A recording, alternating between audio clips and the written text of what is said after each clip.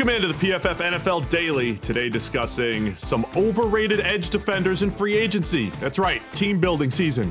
We're looking forward. We're going to explain once again why you shouldn't just look at sack totals when evaluating these guys. It's all brought to you by DraftKings. Download the DraftKings Sportsbook app now and use promo code PFF to get a shot at doubling your money if a touchdown is scored in Sunday's game. That's promo code PFF to get a shot at doubling your money during Sunday's season finale, only at DraftKings Sportsbook.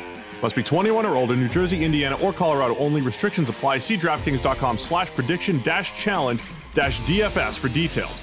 Gambling problem? Call 1-800-GAMBLER or in Indiana, 1-800-9-WITH-IT or in Colorado, 1-800-522-4700. All right, Sam, let's get into it. Looking at edge defenders, it's been one of the PFF's rallying cries here. Don't just look at sacks. Look at PFF pass rush grade and other metrics when it comes to evaluating edge defenders. And one way you could do that, by the way, is getting 25% off all of your PFF subscriptions this week with promo code SuperBowl25, SuperBowl25, 25% off. Go get PFF Elite this week with all of our pass rush grades, and it'll show you why you should not overpay, or your team shouldn't, for some of these edge defenders that have a lot of sack totals. All right, Sam, who's your guy? Who's going to be overpaid in free agency? Yeah, it shouldn't shock anybody to learn that I'm going to go with Bud Dupree, a guy that has had quite a lot of sacks over the past couple of years, almost recorded double-digit sacks in each of the past two seasons. But Bud Dupree is the classic example of a buyer beware player hitting free agency. He's young enough, he's in his prime, he's coming off some good sack totals, he's got all the athleticism, always had. That's been his great calling card. But if you dive a little bit deeper into the numbers with Bud Dupree, pretty much everything you get to after that is concerning. Yeah, it's funny because last year at this time he was a free agent, and we said, look, he had a breakout 2019 season, a 77.7 overall grade. That's top 23 among edge defenders. Was this a turning point? Did Bud finally figure it out? Did he start to match the athleticism and snap-for-snap production with his previous sack totals, which were always pretty good? And I think it's hilarious that on either side of it, so in 2020 and in 2018, he ranked 77th among edge defenders in each of those seasons. So we really, in 5 years now, have one outlier season for Bud Dupree. And of course, unfortunately, he did get hurt down the stretch as well. I mean, I like him as a player. He's fun to watch. He works hard. He's got a lot of cleanup sacks. Like his motor and effort level is great. But when you're paying for pass rushers, you want to pay for guys who win one-on-one a lot. And that's never really been Bud Dupree. No, hasn't been. Over the last 2 years, the guy has 94 total pressures. More than half of those have been cleanup or unblocked completely.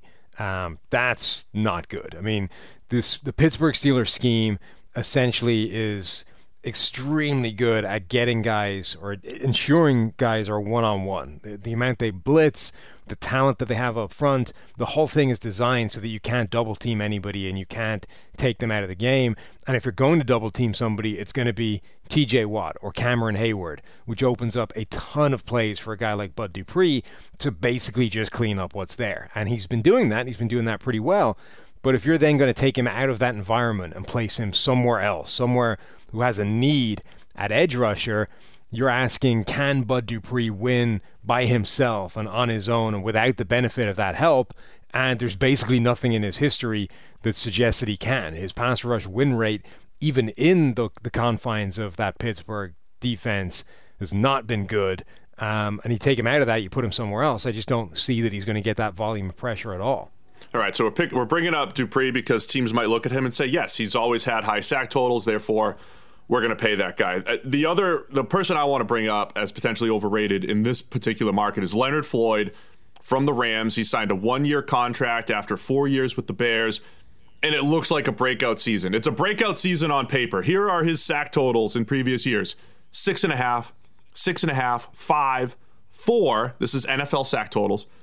And then 15.5 in 2020, just in the regular season alone. So Leonard Floyd, on paper, it looks like he had a massive breakout season. But the pass rush grades scream otherwise. Every single season of Leonard Floyd's career has been pretty consistent in the pretty much between 60 and 66. So he is one of the classic guys who the pass rush snap-for-snap production in 2020 didn't change. What did change is a couple extra sacks, a few extra cleanup pressures, and perhaps the Aaron Donald factor there, Sam. You get the one guy pushing the pocket from the middle. This is exactly what happened with Dante Fowler last year, who ironically had his career-high 15 sacks last season for the Rams, goes to the Falcons, does not produce. I like Leonard Floyd as a player. I don't want to push this too much. I like Floyd, but just don't pay for 15 sacks, NFL teams. Yeah, it's funny. If you look at his data points from 2019 to 2020, not that much changed. He got slightly more pressure overall, 44 versus 39, but his win rate actually went down. His pressure rate actually went down. He rushed the passer more. What happened is, like, just a disproportionate amount of those plays were sacks, and that happens sometimes. That's why measuring by sacks alone is just a bad way of doing it, because sometimes they break in your direction and sometimes they don't. Sometimes you end up with, a ton of pressure and you just can't convert them into sacks and finish the play. And sometimes you get hardly any pressure, but they're all sacks. And that's basically what happened to Leonard Floyd, is that his pressure rate didn't jump. Even the volume of unblocked or cleanup pressure was literally identical. So 9 unblocked pressures 2019, 9 in 2020, 10 cleanup in 2019, 10 cleanup in 2020. But just the proportion that were sacks all swung in his direction. So he almost didn't change at all. His PFF pass rushing grade is a little bit better, so some of those plays are more decisive, but he just swung in the direction of sacks. He's, again, another classic example of just be careful at that. Yeah, and so on our overall PFF draft board, or free agent board, we have Bud Dupree at number 55, and we have Leonard Floyd at 58. We still think they're good players. I think everywhere else, though, you're going to see them in the top 10, maybe the top 20 when it comes to free agent rankings. And like I said earlier, I like Floyd as a player. I think he's a good run defender. He can drop into coverage. He's dropped into coverage over 100 times each of the last few years. He's got good skills in space for a guy that's 6'4", 250. And, model of consistency, 69, 69, and 70 grades over the last 3 years. I like both guys as players. I think there might just be too much of a market, potentially, because of those sack totals. There's a few other edges.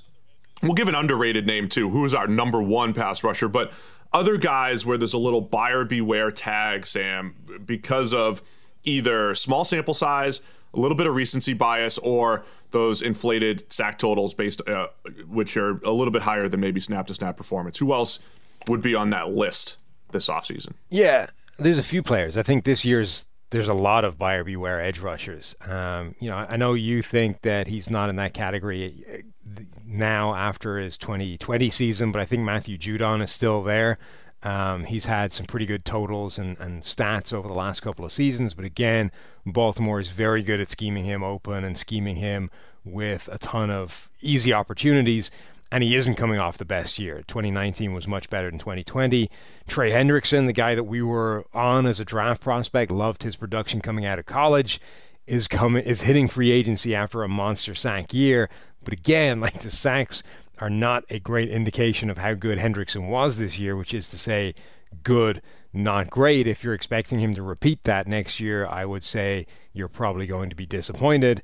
And then Yannick Ngakoue, the guy that just perpetually, teases elite pass rush, but never quite performs to the level that he did in that 2017 season for Jacksonville. Yeah, there's 3 different issues with all those guys. I think, Judon schemed up pressure in that Ravens system a little bit. Trey Hendrickson, more of a one-year wonder, sack inflated. And Ngakoue just doesn't have the multi-gap versatility maybe that some of these other guys have up front. He really rushes well from wide 9, just get to the top of the pocket. Alignment's not everybody else. Everyone else can kind of move around a little bit. 2 small sample sizes guys to keep an eye on, Hassan Reddick and Romeo Okwara. Both guys down the stretch are highest graded pass rushers just over the last 4 or 5 weeks. Super small sample size for both guys. Yeah. So don't know if they're going to get overpaid for that small sample. But let's turn it the other way. Our top edge rusher in free agency, we have Shaquille Barrett, a guy that last year at this time we said the same thing about the sack totals, but look at his production, which has been really good and solid. And then the name I want to highlight is Carl Lawson, who might not be getting enough publicity in this free agent market. He has the best pass rush grade out of any of these guys over the last few years among all the guys that are hitting free agency. Yeah, Lawson has been, consistently good and productive pass rusher, and given the buyer beware nature of a bunch of the other guys, I would definitely be focusing on him. Yeah, Sam, Lawson has the highest PFF pass rush grade out of any of these edge rushers in free agency, and that's the type of data that you can get with PFF Elite. 25% off using Super Bowl 25, Super Bowl 25 this week, 25% off any PFF subscription. That'll do it for us today. Let us know, who do you think is the best edge rusher hitting free agency? It's PFF NFL Daily.